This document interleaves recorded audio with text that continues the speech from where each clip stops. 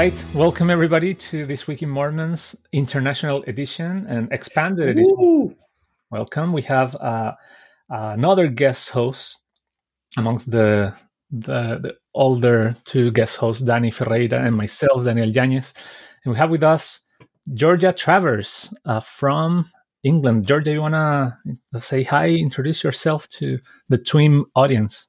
Yeah, absolutely. Thank you for having me on the podcast. So as Daniel said, my name is Georgia Travers. I am from England. So we've got two South Americans and one European. We couldn't tell by the accent. We just couldn't. Where is she from? She's from Texas, probably. Yeah, I'm actually from Australia. No, I'm from England. I'm from just north of London. It's a place called Hertfordshire, if you've heard of it. And I've lived here most of my life, with the exception of 1 year where I lived in Australia. So my husband's Australian, so we lived out there, got married over there, and then we came back here. That's really nice. We're covering so many accents and time zones and names. And I'm glad you said Hertfordshire. When I moved here, it took me a week or so to figure out that was the pronunciation. I think most people in the US or elsewhere would say Hertfordshire, right, Danny? Hertfordshire, yes, yeah, like the Shire from the Lord of the Rings, right? Yeah, yeah, Hertfordshire is the official way to say it. Okay. I'm sure our US audience is loving this, by the way. Something I noticed when I lived there is that they have a big fascination with all things UK. Well, not everybody, but most people. Even when I was moving here, when I told people, yeah, I'm moving to just outside of London, etc., most people were like, oh, I'm so jealous. I dream of living there, etc. I'm like, okay. Yeah. So I hope our US listeners are loving your accent, Georgia. Yeah, it's so funny. Yeah. I was in London yesterday, and with it being August in the summer in the UK, it's quite touristy in London. And I was just thinking how much I dislike London. living about 20 minutes away from London, how much I don't like it, whereas everyone else travels to see London and how much they love it. But I just see it a lot of litter and a big city, and I much prefer the countryside and, or even going to the beach or being in the mountains. I think we get to appreciate the things we've got once we're far away from them or once we lose them in a way. So I think it's just interesting to see that you're quite opposite to most people in terms of visiting London and enjoying the city as a city. Like, I don't know, New York City. It's like 3 hours away from where I am right now, and it's crowded, packed of people every day during summer, and it's just crazy with, I don't know, 90 degrees Fahrenheit or 30-something Celsius, but still it's packed of people and people just walking and just visiting shops, right? So it's sometimes surprising, annoying maybe, but it's the way humans are, and we love the things that we don't have at home, or as people say, the grass is greener in our neighbors, right? Yard. So sometimes we just desire the things that we don't usually have. It's like a paradox, like the tourist paradox. Locals see how the sausage is made there. Well, the tourist just goes to there. Like I went to Barcelona once, and in the summer, and it was not a mistake. It was nice, but it was so packed, and I'm pretty sure the locals hated all of us for being there, kind of littering and making noise and whatnot. But yeah, it's great to have you, Georgia, and we're gonna spend some time doing like a get to know Georgia a bit more, and then we're gonna jump into articles of news later on with the three of us. So we'll see how that goes. We're trying this new kind of hybrid light interview and articles of news format with the international edition of TWiM. So Georgia, can I ask you something? What caught my attention is that you mentioned that your husband is Australian and then you lived there for a year. Tell us a little bit about it. I think it's just interesting to hear the story. Yeah, it is quite a funny story. We met each other really by chance. I had been a member of the church for about a year. I was 21. I joined the church when I was 20, and I'd agreed to go along with the missionaries to help them teach someone who was learning about the gospel. And my husband was on exchange that day, and he was one of the missionaries who was teaching this person. And so I turned up and I met him, and that's how we met. So then he went home from his mission a few months later. He got back in contact with me and things just escalated really quickly.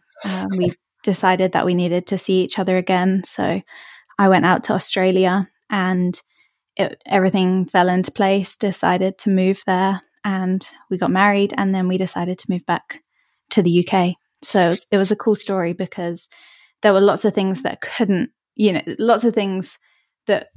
have happened, and we wouldn't have met, but we did meet. And I wasn't even meant to be in that area, because I had applied to a different university, Durham University, and then I ended up not going to Durham. I ended up going to Bristol University instead, and then that's where I met him. So, lots of things just fell into place for us to meet. But yeah, I'm glad that we did meet. We got 3 children now. We got a 3-year-old and twins who are 7 months old. So life is very busy. I'm on maternity leave for a year. Yeah. Oh, that sounds nice. I'm sure some of our listeners outside of the UK, yes. like, wow, and your maternity. But that's so great of a story, and made me think of a lot of instances in which, those little decisions, right, that lead that are unexpected. I know your story, Danny, as well, with your wife. Like, I think we can all. I wanted to mention something that, I mean, I've heard this before, but many people would say that being a member of the church puts you in a place where it's a very small pond, right? A very small space where you get to meet people. But when I hear the stories, I mean, even your story, Danny, and my story, and Georgia's story, I think the total opposite, right? It's not a small pond. It's being a member. All my perception is that it opens more opportunities to get to know more people, and I think cool people, right? That gets to be part of our lives. And then for me, it's just another way of seeing how fantastic is just being active in the church, because most of the time these stories happen while we're serving or while we're doing things in the church, right? As part of this community, Yes, it's just nice and interesting to see it, and how these things pile up into what we are today, and how our lives change because of them, right? So and one of the reasons why I was really interested in inviting Georgia to join us is that, Georgia, you're a convert to the church, right? Danny and I, we were sons of converts, whereas you, in your early adulthood, made this big decision. But also, maybe you can tell us a bit later, you did share with me before that you have some pioneer connections as well, which for a convert might be kind of an interesting kind of two data points that usually don't go together. So can you tell us a bit more about, I don't know, how you got to know the church, and maybe all those? Yeah, absolutely. I love talking about this kind of stuff, so I'm glad that I've got a forum to do so. And if you have any questions, just jump right in and ask me if I'm not being clear at any point. I've always been interested in religion, always. So I didn't grow up in a religious household at all. I never learned about God. I never learned about faith-based things. It was just there was no faith. We didn't have that narrative at home. But somehow I remember, even from the age of 5 or 6, I always believed in something bigger. I always believed in God, and I would talk to him, even though I'd never learned about him, which is funny. I guess I was just born with that gift of that knowledge of a heavenly Father or in some entity. And then it was when I was at university. I mean, there's a huge, long story. I'd be here for hours if I were to tell you the whole story. I was at university, and I think university is a time for a lot of people where they sort of find themselves, because they've left home. They're asking lots of big questions about what they actually believe. And for me, I was studying physics. So, a wonderful subject to study, where you're learning about the cosmos and all sorts of things, and, quantum physics and all the rest of it. Really, really it's deep one that stuff. Seems so fun until you start studying it, I guess, and gets really tough. You know what I say? I say to anyone, the more you study physics, the less you understand, genuinely. It's one of those really mind-blowing areas to study and to learn about. So I was studying physics. I was thinking about really deep questions about the universe, about why we were here. And actually, looking back on journals in the July before the September that I'm about to talk about, so 2 months before big changes happened in my life, I'd actually written in a journal a prayer, and it was a prayer to find the right place for me, to find the right church, to find the right place where my views would sort of marry up with a gospel. So then it came to September, and it was my second year of university. I was living in this big house there were 10 other people. So there were 11 of us in total. And my friend came downstairs at 3:00 in the morning. And like university students do, we were all awake. We were chatting. We were just, not thinking about the fact that we needed to wake up in the morning. And he came downstairs, and he'd been unpacking his bag from home, and he said, "Hey, I got given this leaflet on the street. Does anybody want it?" And it was a pamphlet, one of those church produced ones. I think it was the Restoration. I don't know if they still use them, or maybe they. I remember those would have been the one I used back in my day. Yeah. It's got a picture of Jesus Christ on the front. I remember that. And I turned it over, and it said Mormon.org. So I just, in that moment, 3:00 in the morning, went on Mormon.org, and the first thing which came up was that you could request missionaries to come to your house. So I thought, well, go on then. Why not? I'm interested in, and at this point, I was interested in learning about all religions. I wasn't interested in joining from that, that point. And so I put my details in, didn't think anything about it, went to bed, woke up the next day. And then literally a couple of hours later, we got a knock on the door, and there were 2 missionaries there.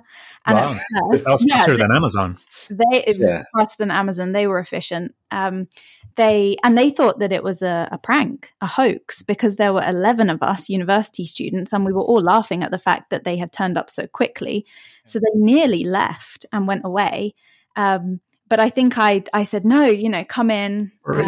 Come and talk to us. Yeah. So they did, and they attempted to teach a lesson, but I just kept bombarding them with 1,000 questions. Why can I not call you by your first name? Why are you wearing suits? I was quite argumentative in the early days, but I really felt something. I don't know what it was that I felt. I didn't know what it was at the time, but it was a draw and a pull that made me want to invite them to come back again. So they did.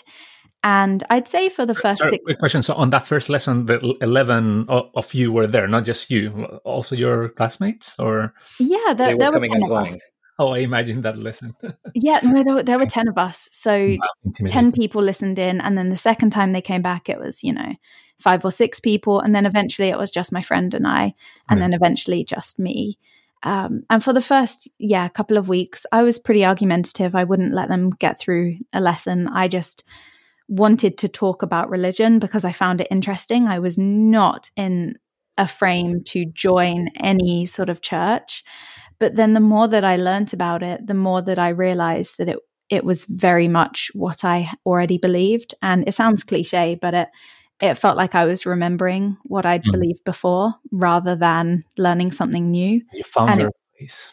Yeah, it was the first time in my life where I felt like everything finally made sense. So within about 3 months, I was just fully all in and wanted to be baptized and haven't looked back. It's coming up for my 10-year anniversary of my baptism. Wow. When is that? Is it next year, right?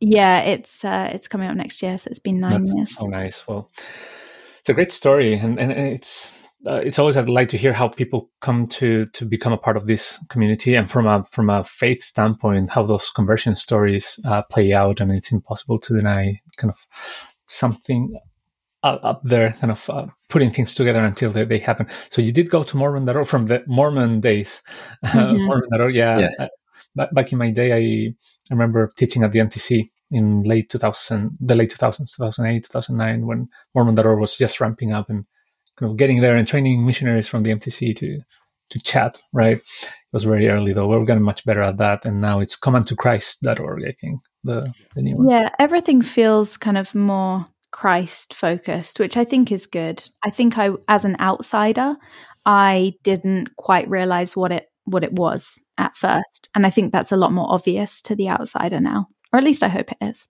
Yeah. Well, that's great. Thanks. And for me, it's a delight to hear more of these little details. I've heard parts of it, probably because, full disclosure, Georgia and I go to the same ward here. I also live in Hertfordshire. I hope I said it right.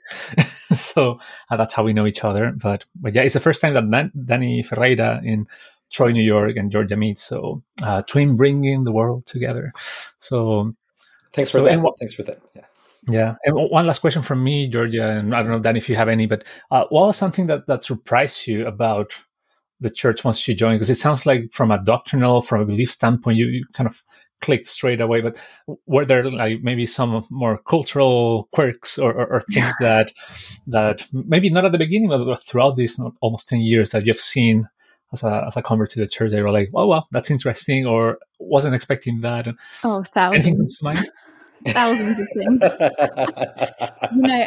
I have a very clear memory of my first Sunday at church when I came as an investigator, I suppose. We don't really use that term anymore, but as someone who was looking into the church, I remember thinking, why on earth are they drinking water instead of wine? I just could not get over that. It made me laugh. I thought that the sacrament prayers, I thought they were pre-recorded because it came from a different microphone, and I couldn't work it because they were kneeling. I couldn't work out where the sound was coming from. Yeah. So I thought that it was a pre-recording. There were so many things. I still to this day can't work out why we put an initial, Russell M. Nelson. Why do we not just call him Russell Nelson? Oh, that's one of my pet peeves. Yeah, me as well. I never knew that about you, Daniel, that it frustrates you as well. Yeah, because sometimes, even from the pulpit, I refer to some of the apostles just by the name and surname to normalize that's their name, the middle one, unless they made it really express. Like, for example, M. Russell Ballard, it seems like really deliberate that they want to go by Russell, right? But yeah, even now I try to do that, and I hope people don't hate me for that. No, I'm glad to have found someone on the same wavelength as me. I've never found anyone who gets as annoyed by it as I do. But yeah, let's just normalize. David Bednar is his name. Yeah. We don't have to put what is it, David A. Bednar? Well, in South America, we have an even more complex thing because we have two last names. Yeah. So we should be using both, right? So. Yeah, and we never use initials. Like in the US, at least, I found that initials, even outside the church, sometimes are used more. Sometimes people merge their two initials and that becomes their name, like TJ something, right? TJ Maxx. But yeah, in Chile, nobody does that. So, or in the rest of Latin America. So sometimes when general authorities from that region are called, and then you see in the Leajona kind of the name with the middle initial that we've never used in Spanish, feels like, oh, okay, it's fallen into the pattern. But I've noticed a few that don't do it. I guess deliberately they say, no, my name is this and that. I can't remember any particular names. Maybe Patrick or Kieran. Listeners, maybe you can go and check the magazine and see who is using it. There's Elder Kieran. So he gave a talk at conference recently. From the UK? He's from the UK, and I don't think he has an initial, but maybe he doesn't have a middle name, but maybe Patrick Kieran is one. Yeah, I've given a few priesthood blessings here where I asked, like, what's the full name? And quite a few here, they say, no middle name. So it makes it easier for me. That's good. And then I run into other people from Spain, from Portugal sometimes. There's a lot of names. But great. Well, Georgia, it's a pleasure to have you here. Danny, I don't know if you have any questions for Georgia before we shift to articles of news. Well, I have many, but I don't think they're right now the best questions to be made. I'm just, again, happy to get to know you a little bit, and thanks for sharing your story. I mean, sometimes we take these things for granted, but even Danny in UK and myself, being members of the church our whole lives, have our own conversion stories. So I think it's important to recognize the fact that we all have a conversion process, and sometimes we have a reconversion process in time, and it's relevant and critical to hear from others, because that in a way strengthens our own experience and makes us think about the importance of having our own testimony in a time where we've bombarded with so many bits of information and friends that are, for whatever reason, leaving the church, or people that are becoming critical of our beliefs. And it's just, I think, a good way to remember what draws in the first place to the church and why we're living this life and the way we're understanding why things happen and the purpose of our life. Yeah, I don't and I know. would say I that think it's always also helpful to have a window into people's experiences that are just different from ours, right? That's the whole point of international TWiM, right? If we have any listeners as well that anything that we're sharing resonates or makes you think, oh, I would love to also share my story or something like that, you have contact at thisweekinmormons.com. I always get it wrong, but feel free to reach out, and we would love to have a bit more of a community of international people that want to be involved. Also, we invite you to subscribe to Patreon to get the extra content that we'll get after this episode. And hopefully it won't be our last time here. It won't be the last time for Georgia either. And we're keen to hear those international stories. I think everybody wins when we hear more diverse and different perspectives on not just the gospel, but also being part of this church community, being part of Mormondom, right? All inclusive of those that are with us, that may have stepped out of the church, but still feel culturally connected to us. It's an important conversation to keep going and to keep the flame alive. So let's go to the news. Let's jump to the news then. Georgia, do you want to kick us off? Maybe one of the news articles of your choice? Yeah, absolutely. So this week is the first week of August, and it's the week where the new Young Women General Presidency have begun their service. So we've got a new Young Women president named Emily Belle Freeman, along with her 2 counselors. Yeah, that's really nice. It's like and we were talking about this before, August 1st is like the start of the tax year, well, the church year, so to speak, because all of the changes, new mission presidents happen in July, I think. Area shifts usually start in August because general authorities tend to take their annual leave, their break in July. And a lot of things kick off now, and that is that's including of this new presidency. Even I think I saw the last Liahona, and I was expecting to see this new presidency there, but it was still the old one because they were in office until this week.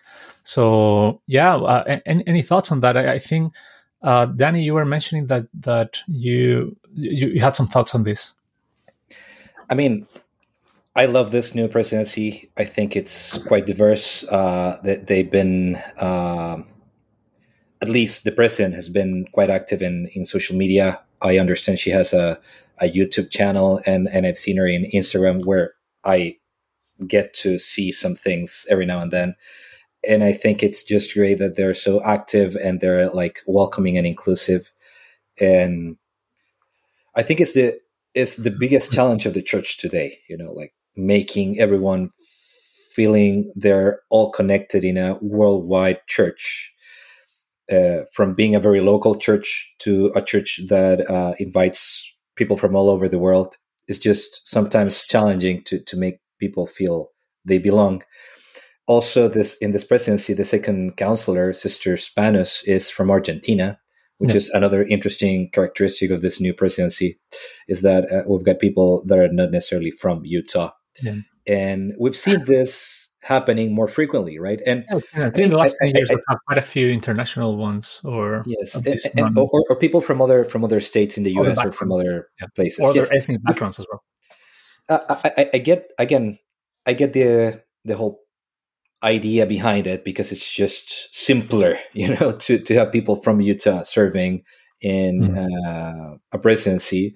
But when you have people from different places, as we've highlighted before, it brings diversity, it brings new ideas, different perspectives, and different life experiences, which of course nourishes the whole decision making.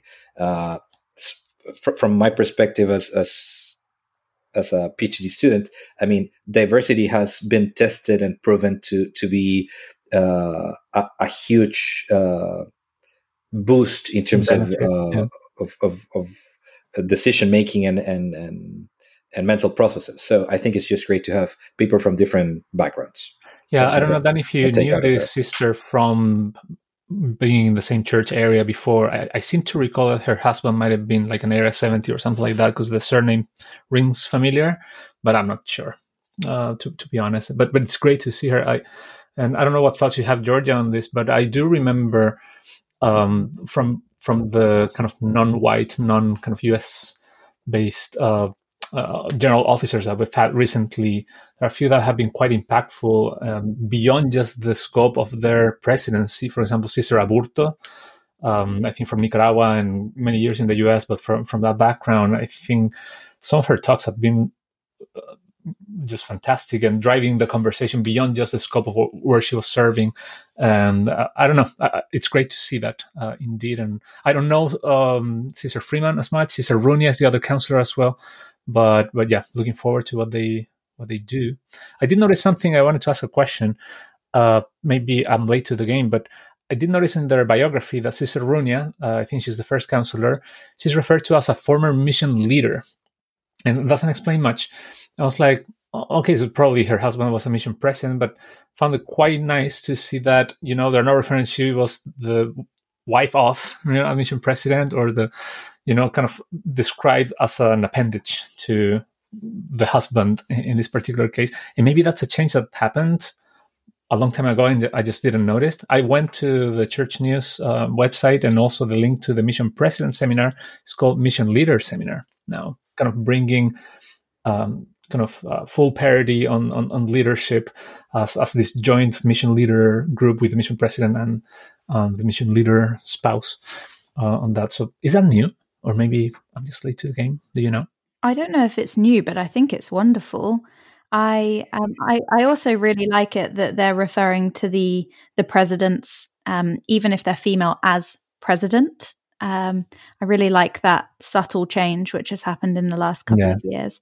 I feel like at the moment the church are trying to do a lot to, I suppose, make men and women more equal. I suppose that's a really controversial topic, which we probably won't go into too much, but I feel like steps are being made in the right direction. And I appreciate that. I really love what you said, Daniel, about the fact that it's now referred to as a mission leadership seminar. Yeah. I feel like that subtle difference is quite profound.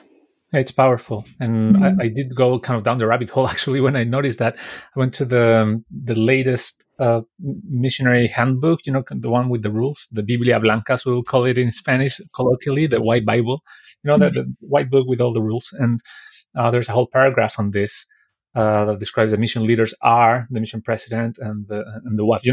That's a unit. Right? And it starts off with that. And I don't remember reading that on the previous one. I might be wrong. It's been a while. I don't remember that either, Danny. So I think if it happened very recently, great. If it might have happened years ago and we just missed it, and we're delighted to see that. And to close on this one, just an open question. You don't have to answer it, but Sister Freeman, she's a public figure. She's a podcaster, an author known by many. I didn't know her much until she was called, but I saw a lot of people's responses to her calling as something very positive because they knew her. Yeah, I think there's a lot of advantages to that.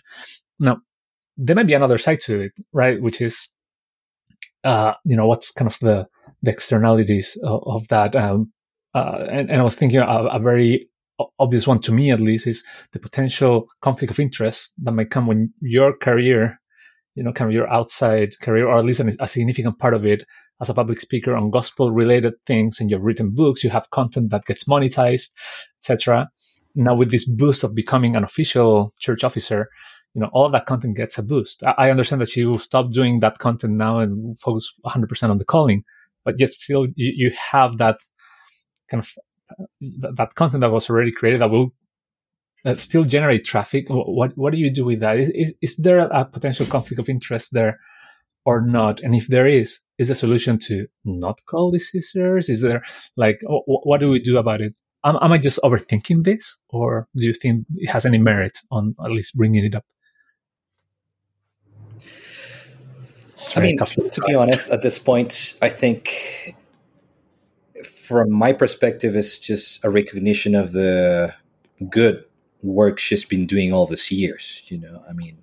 This shows that she's been doing quite of a powerful impact on what she's done, and which is why she was considered to be called, right? And I think it's something that it's even more surprising, because we know that there are authors in church related content that never get that let's say impactful callings, or not necessarily. It's not because they're doing this will happen.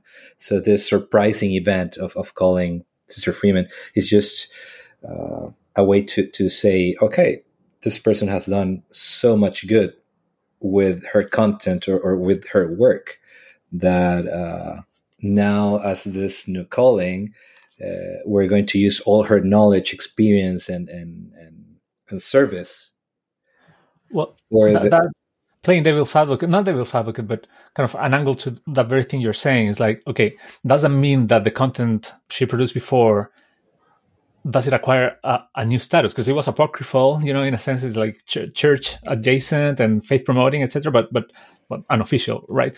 Does her condition now, her status now, bring it up to kind of more official level? And this is not the first case. We have Brad Wilcox, for example, who's been a general officer for a few years now as well, who has a decades-long career as a public speaker, as a writing books and doing all this type of stuff, and that's his full-time career, pretty much, along with being a professor, if I'm remembering correctly.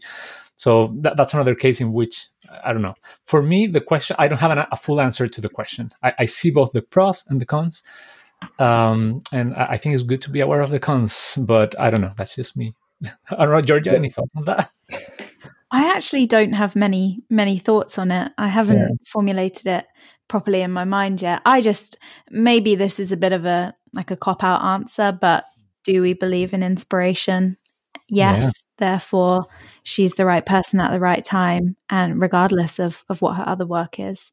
But I'm glad that it was her, because as someone who often feels a little bit out of touch with sort of cultural church things, because I haven't been in it my whole life, I had actually heard of her before. So when they announced her name, it was a nice feeling to know who she was, because I felt like there was a level of trust that was already there, because I felt good listening to her, her various things that she's talked about and whatnot. So that's my perspective on it. Right, and that's great, because the other side, like if we call a complete unknown for most people, that's also a cost, right? It's like, we don't know them. It's really difficult to establish a relationship. Like we ask, like, why are they even there?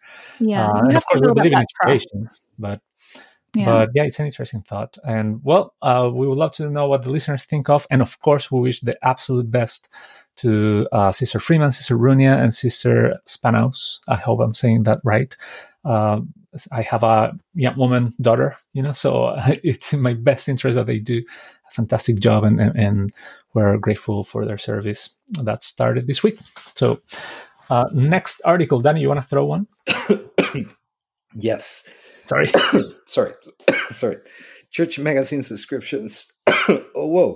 Okay. Now available at no cost. Sorry, listeners, for this. I don't know what happened. But I'm fine. For me, the church magazines at no cost. I don't know why. I just had never really thought about it before. But I feel like we're in an age where we're going really digital. So it really surprised me that they decided to bring that print publication to more members, I guess. And it's in a staggered way, isn't it? There are certain places that are getting that subscription before others, but then ultimately it will be available to all. Is that correct? From what I read, I think, I think it will be a logistic nightmare if they would do it to the whole world immediately, all at once. Yes. But will it? So will people actually go for this?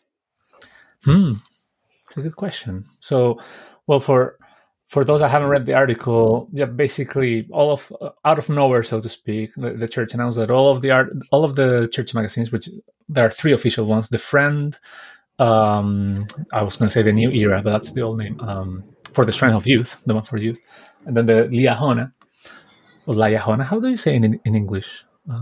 Liahona, I think. Liahona? Okay, that's good. Liahona. But don't quote me on that. But okay. I think so. Well, that's how we say it in Britain, I guess we can say. Well, those 3 magazines now are available for free for everybody, and I had the same thought, Georgia, that it's an interesting turn on a slightly different direction than the trajectory of many other things, with things going digital, with gospel library, the recent addition of hymns to the kind of the Sunday services hymns on the church app to kind of facilitate using the phone rather than physical hymn books. So now there's a big turn to start printing kind of actual paper again. But I think, Danny, I think it makes a lot of sense in the following aspects. First of all, you've got an older population of the church that doesn't use any technology. So, I mean, we've seen it in our words, like the older members asking for the manuals, come and follow me, and the Lejonas, right? I mean, they want their physical option, right? So that's one thing. Then you've got families that are preventing their kids from using technology in a younger age. So I don't know, having friends printed is another way to have a good experience on a regular basis, right? Or maybe you want to use one of the, I don't know, the activities there for the family home naming or whatnot, right? And then you have for strength of the youth, where you would have, I don't know, this magazines available physically at home, so your kids can take them instead of thinking that they will use them when they're using their computer or whatever. So it's a way to bring these things more available, right? Or available in all the possible, in the omni-channel, experience, right? Makes sense. I mean, what we were talking about, and we were talking about it for a good couple of months, about having Sunday programs printed out, right? Which many members, mostly on the older generations, value a lot and ask for. And it's been difficult to kind of get it done. But yeah, there's value in having physical things. And thanks for putting it that way. I hadn't first thought, my thoughts went straight into the logistics, into cost, and into kind of these digital trends. But yeah, that's super interesting. I do have another angle to it as well. I want to know what you think. Is that church magazines are kind of within the spectrum of our canon, so to speak. If we start with the very top canonical stuff, we have the Book of Mormon, the Bible, right? And from them we go to kind of ancient and modern prophets' teachings and general conferences, like a continuum. Then church magazines probably come there, and then we have other things until we become kind of outside of the realm of official church content into more apocryphal and whatnot, and so on and so forth. Now, I felt like, we're giving away for free something. I don't think there's any precedent to this other than the kind of church manuals, kind of part of the church curriculum that we do for free.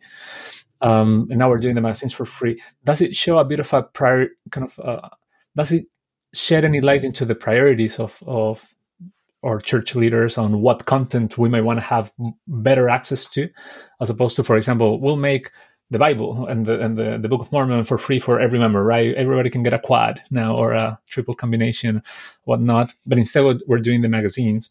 Do you think there's any angle to that on, okay, we want to probably add an extra level of access and prioritization and readership to this content? Or am I thinking too much again?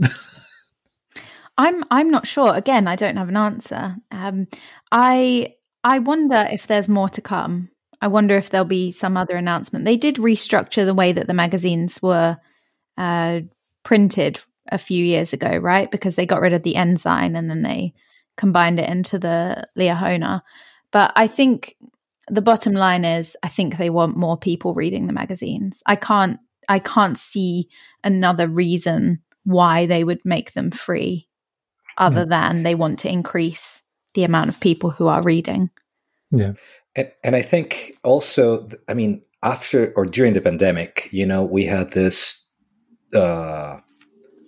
families' self-reliance in terms of spiritual self-reliance, right? The capacity of families to spiritually nourish themselves, right? So you've got the scriptures, you've got General Conference, and then you've got the church magazines that are regular, right? They're monthly, productions, right? Because of that, you will have families in the church having monthly spiritual takes, right? Those that don't have social media will have this as a regular basis, right? Those that don't find themselves attracted to technology will have this anyway. So those that don't have access to YouTube or social media or whatever, right, will have in their houses for free, no excuse, right? Mm-hmm. The opportunity to read church-related content that is spiritual, that is uplifting, and that is addressed to all the members of the family, right? If you have kids, you've got friends. If you have teenagers, you've got For Strength of Youth. And then if you have just adults, you'll have the Ahona. So again, it's a way of I think, prioritizing constant spiritual nourishment in church families or individuals, right, that are members of the church. So you know what? Something that I find quite nice about the magazines is that they go to places that usually we don't go to a lot on Sunday services or in our conversations. Like a lot of the content that the church has put out regarding mental health and other tough topics related kind of to that and other aspects. Those are generally very well covered and generally very prioritized in the magazines. And I'm thinking mostly on the Liahona, right, for adults, but also for the youth. So I think making that more accessible will be great for members. I hope people open it. I'm subscribed to, I think, all of them, and sometimes there are months that they stay in the shrink wrap. And they don't get open, so now it's an invitation for me to actually read them, and also for leaders at church and for members and teachers and all of that would be kind of easier to refer to that content as well. So, I wonder if they may tweak the content slightly as well. If they know that it's reaching a wider audience, if they may bring in more articles that they want people to read, or they may ask us to include certain parts of those articles in church meetings. I don't know. I'm just speculating, but this leads really nicely into the next piece of news that we have, actually, which is that there is a special edition of The Friend magazine, which is specifically concentrating on baptism and confirmation, which I think is great. I think the more the children know about baptism and confirmation, the more empowered they can be to make a decision on whether they want to be baptized. I think it's fascinating that age 8 is the age of accountability, and certainly in sort of secular studies, having recently spoken to a psychologist about this, there are a lot of studies which show that by age of 8 you can make your own decisions. There's a science behind it as well as a spiritual justification for it. And I think it's brilliant that they've brought out this new edition, because I think it is an area where children need a lot of guidance and need to have those conversations. And I don't know, I've not reached that point yet with my own children, so maybe you have a perspective that I don't, but I think those conversations need to be had. It's a huge decision, baptism. It's not one that you should enter into without serious thought. Yeah, 100%. Yeah, 100%. I think that the exact fad, like I'm fully behind our doctrine and our teachings regarding the age of accountability from a standpoint of what are the very basics that we need to understand to make this commitment. But then from a more kind of secular standpoint, sometimes I think 8-year-olds are quite young, right? Are we really doing them a disservice by Well, it is the minimum age. You don't have to be baptized at 8. You could be baptized later if it's not the right age. That's the thing. But do we allow ourselves in our church culture to kind of give families, maybe parents, that space that maybe like, you know what, my child is just not ready and maybe they'll get baptized later, and do we introduce an element of judgment there and maybe questioning like, oh, why is that kid not baptized? I think there's a layer there that exists and it's quite real, but I think that the fact that centrally the church is doing something about that ultimately helps everyone, not just the kids, but everybody take this covenant more seriously and be better prepared for it. I think I'm 200% behind this. I'm really, really happy to see it. Danny, any thoughts? Yes. I mean, you were mentioning this and Giorgio was mentioning that it's the minimum age, and I totally agree. And I've seen it before, like people saying my kid's not ready, we're going to wait as a family, and I think that's what the church is about, right? I mean, sometimes we're just judgmental just because we know this is the standard or this is the way it has to be done. It's like going on a mission, right? You have to go when you're 19. Now it's when you're 18. And if you don't go, people start thinking, maybe something happened here. I don't know, right? Become suspicious about whichever reason, but I think it's just natural that some people will have different, experiences, and people will maybe think things differently from us, and it's okay. It's just because it's not canon, or it's not the way people traditionally have done it before, it doesn't mean that it's bad. So, I mean, in my perspective, my oldest son was baptized before we came to the US, and I was happy to see that he was willing. He felt himself ready. We asked him. I mean, we didn't push him, and hopefully in time he will value that, right? I mean, he did a covenant. We were just teaching him what we think is best, and that doesn't necessarily mean that we wanted him to do it just because it was his birthday, or in fact we had to delay it a little bit because we needed some more time, or something happened in the ward. I don't remember exactly what, but it wasn't in the same birthday day, and it was okay, right? And I remember my personal experience. I was baptized with another friend, and she was 9, right? And it was good because, I mean, her family decided for whatever reason that was, and it was okay, right? I mean, we need to be more aware that people might have different takes or different experiences, personal experiences, and what's most important is if they're ready or not if they're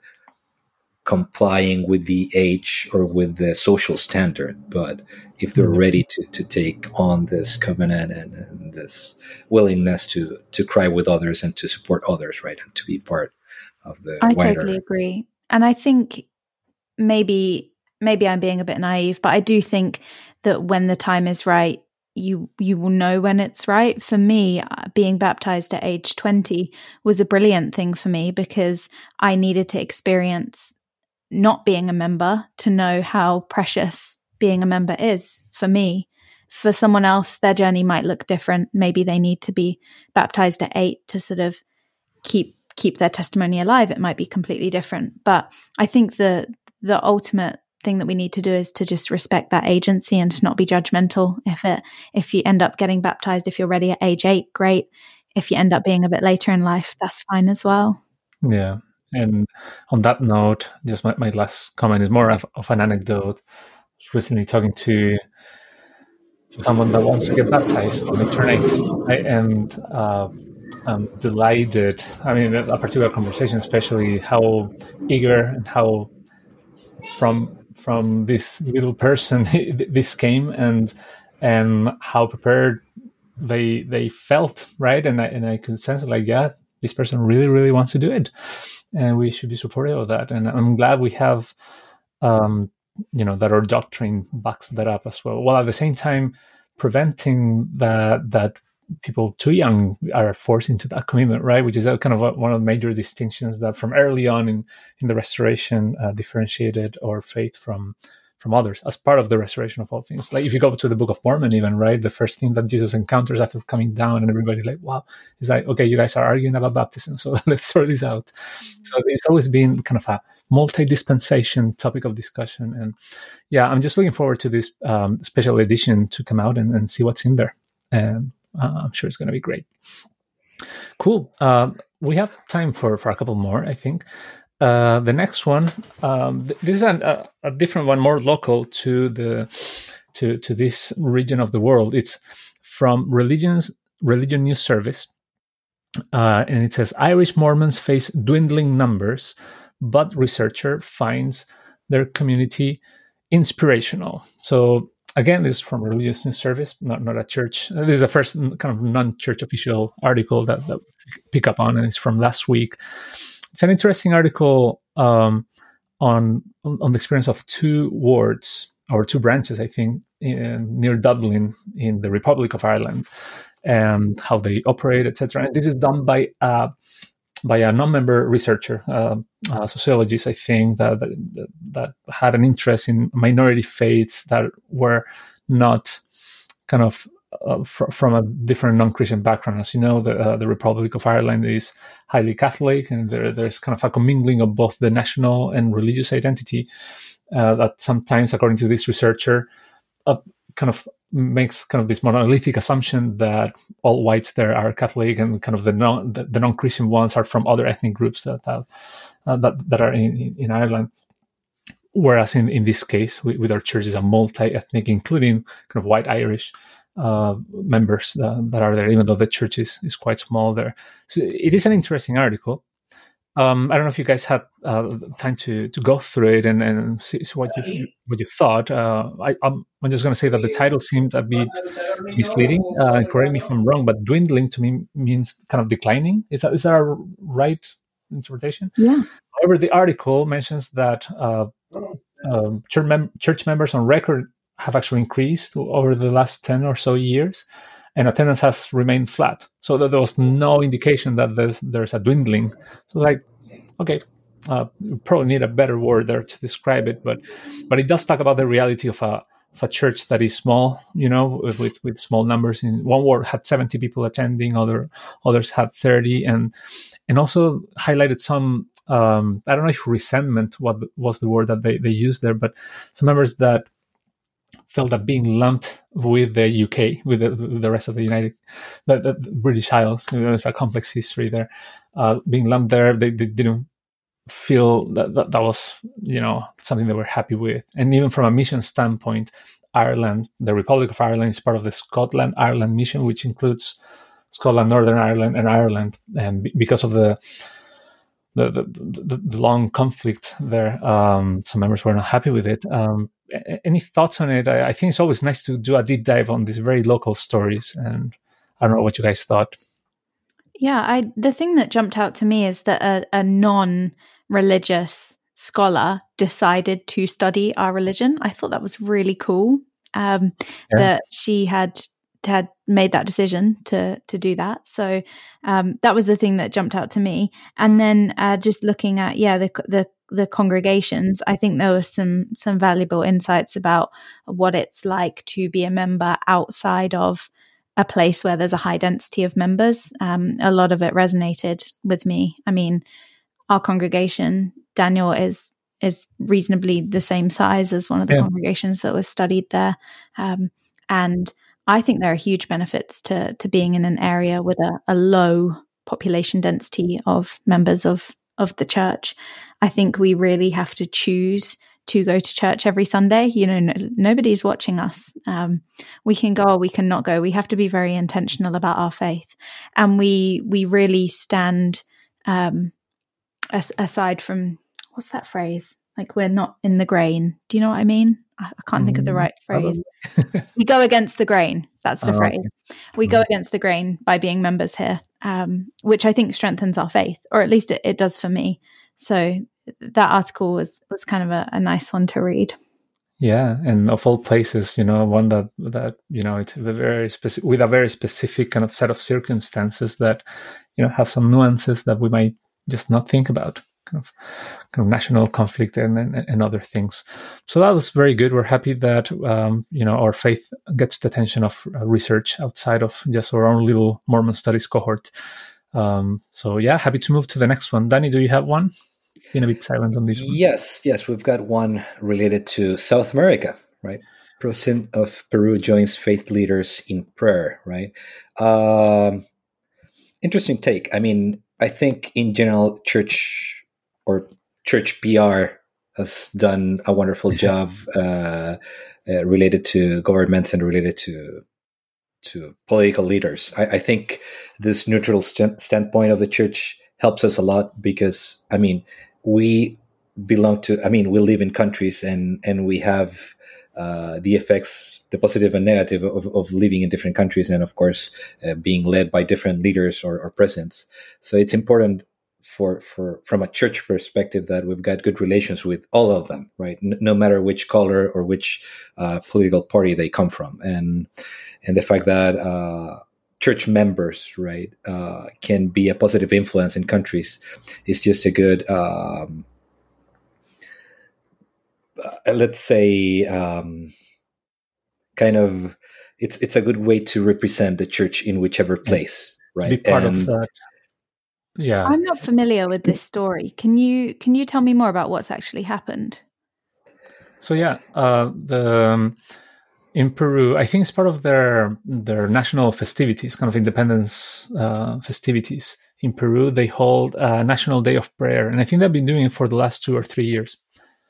And actually, the church has hosted this event for the last 2 at least. I know that last year they actually hosted it in the in temple grounds.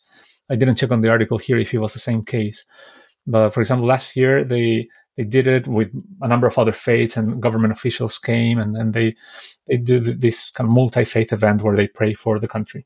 And one interesting tidbit about this event last year is that, or maybe 2 years ago, is that they had a projection on the Lima, Peru temple, kind of a light projections, and one of the signs projected onto it was a cross, a Roman cross, kind of the more related to the tradition of Catholicism or other Christian faiths rather than ours, where we've kind of stepped away from that over the last few decades. And I remember there were articles kind of talking about, oh, this is the first time that we see a cross in a temple, in an LDS temple. But yeah, so that happened this week as well. And I think the country president, Dina Boluarte, was there. So you can't get very much higher than that when you're kind of hosting an event for government officials and religious leaders.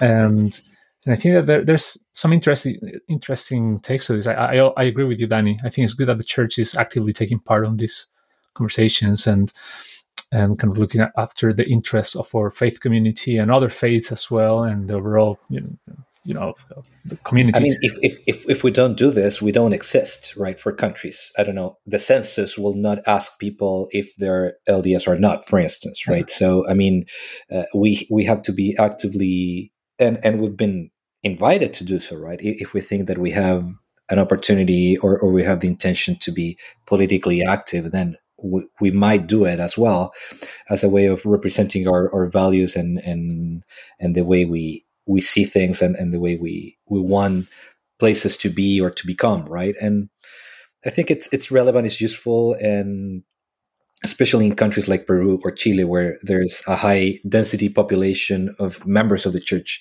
it's just a good idea to be actively involved in these kinds of things. And of course, to promote, right, interreligion experiences where leaders of the church are representing our faith and our values and our doctrine. I think that cross-faith collaboration, I'm really supportive of, and it makes me happy. I think having grown up in the 90s, where I still feel back then we had kind of more of an antagonistic view of other faiths, and I'm glad we're hopefully past that for the most part. I do think there is an angle to this that it's good to be cognizant of, or at least mindful, is that, when you kind of put yourself out there to be with government leaders, especially when some of them might have some sort of controversy attached to them, and I don't know the details about Dina Boluarte in Peru, but I do know that it's been quite a difficult last few years in Chile in terms of government stability, etc. She was the vice president of the previous president, and she took over after he was ousted,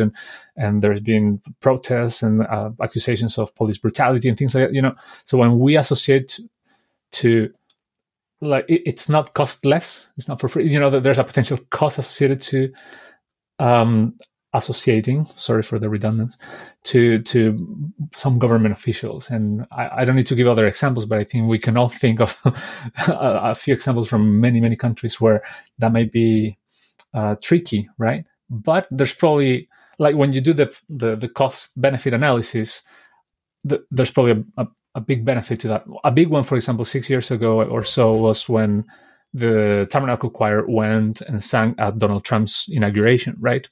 That was very complex for many people, for obvious reasons that we don't need to delve into here. But I wonder sometimes if we're doing enough due diligence on some of kind of the associations that we enter into. But having said that, I'm supportive of it. I don't think we should live in isolation, right? We live in a world that is complex with leadership that is complex. But those are all my thoughts on that. I think we have time for maybe one more before we wrap up, because we don't want to go over too much. So, Georgia, since you're our guest today, do you want to share one last? Yeah, I would love to share that this week is the beginning of the British pageant, which I am going to assume that the listeners know what a pageant is. I didn't until a couple of years ago, but it's essentially a show And the British pageant tells the story of the early saints, and it's an absolutely fascinating, faith-promoting show. There's some wonderful music and wonderful narrative, and there's such a rich history of the saints in the UK, which would fill the time in another podcast, I'm sure. But they're actually going to be live streaming it, which has never been done before for a pageant, because I know there have been various pageants in various places over the years, but on the 11th of August, there'll be a live stream, which I think is really interesting. And it speaks to our previous point about getting our name out there and trying to be a part of the wider community. And I know in some of the posters for pageant that I've seen online and also in person, they have targeted them to people who aren't members of our faith and who don't attend our congregations, and they've invited them to come along and to learn about this pocket of the earth and what happened here almost 200 years ago. That's great. Yeah. And where is it? How many people does it involve on average? Can you tell me? Huge scale production. So it's in the grounds of the Preston Temple. So we've got two temples here. We've got one south of London, and Preston, which is in northern England. And it's in the grounds of the temple. They have a big marquee. I think I heard, don't quote me on this, but I think it's the biggest marquee in Europe currently, or something like that. Wow. that I heard in one of the promotional videos. And I think they're hoping, for thousands of people to attend. I think I'll join the live stream. I won't be able to be there in person, unfortunately. I did get an invite because they're doing like an early showing, again, kind of a diplomatic one with government officials and things like that. And I think the Chile ambassador is going. So they reached out to some Chilean members if they can make it. And I got note of that too late, so I can't. But yeah, it's huge. I've only been to one of this when the Naboo pageant was still a thing. I don't think it exists anymore, because back then there were like about a dozen different pageants around the world that were official church events. And I think this is one of the few surviving ones. The other one might be Manti, if I'm not mistaken. I don't know about the rest.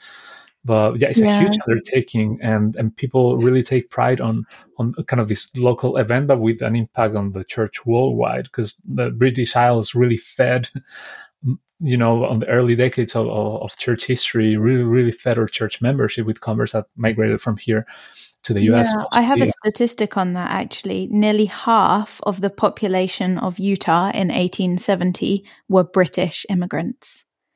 So it just shows you how many people moved over. And Queen Victoria actually noticed that so many people were leaving this country and heading over to cross the plains, that she made a comment on it. She was given a copy of the Book of Mormon by missionaries who came over, Queen Victoria. Wow. That's interesting. I didn't know that. I have an interesting, what is happening here is that, and this pageants, here we've got something that is called Trek, which is also a representation of the pioneers walking through the plains.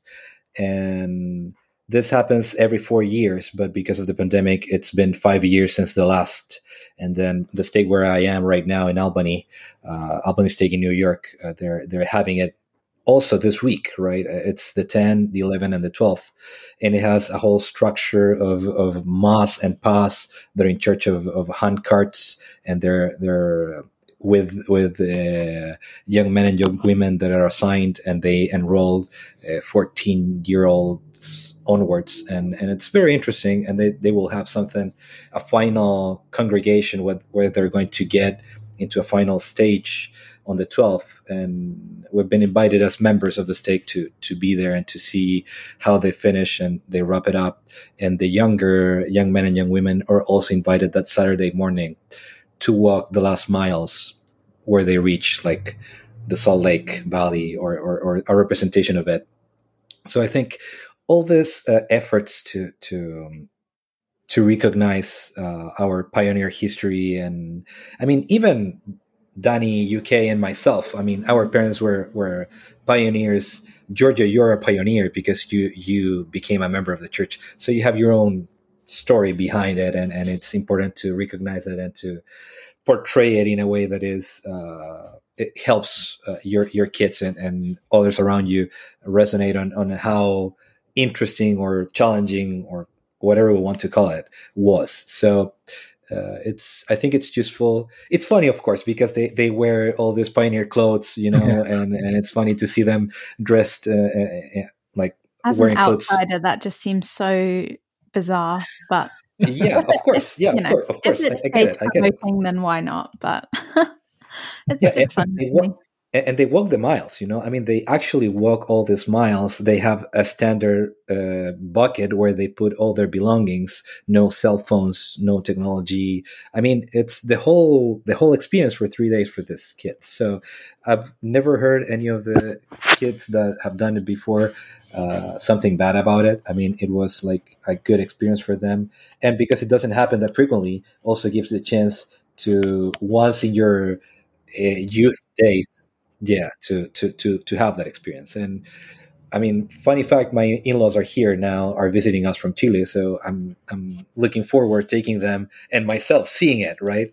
Because I haven't seen it before. So I think it will be a very nice experience in the overall experience as a church member. So I'm happy for it. Absolutely. And I personally think that all of these expressions of celebration at a local or maybe regional level, like the British pageant, or as you were mentioning, Trek, we embrace those, we support those. They are part of our peculiarity as a people, right? And we wish all the best to those participating in these different places. Also, Georgia, thank you very much for being with us today. It's been a pleasure to have you with us. Thank you. And you can find us on social media, on Twitter, or is it Twitter or is it X, or do we actually know what that thing is called? Anyway, Facebook, Twitter, Instagram, and especially on contact@thisweekinmormons.com. That's how you reach us if you have any suggestions, comments, questions. Maybe you didn't like something you heard today. Let us know and we'll be happy to read your comments. And don't forget to find us on Patreon as well, where we're headed now to record that exclusive segment, and see you all there. Take care until the next one. Bye. Thank you. Bye-bye.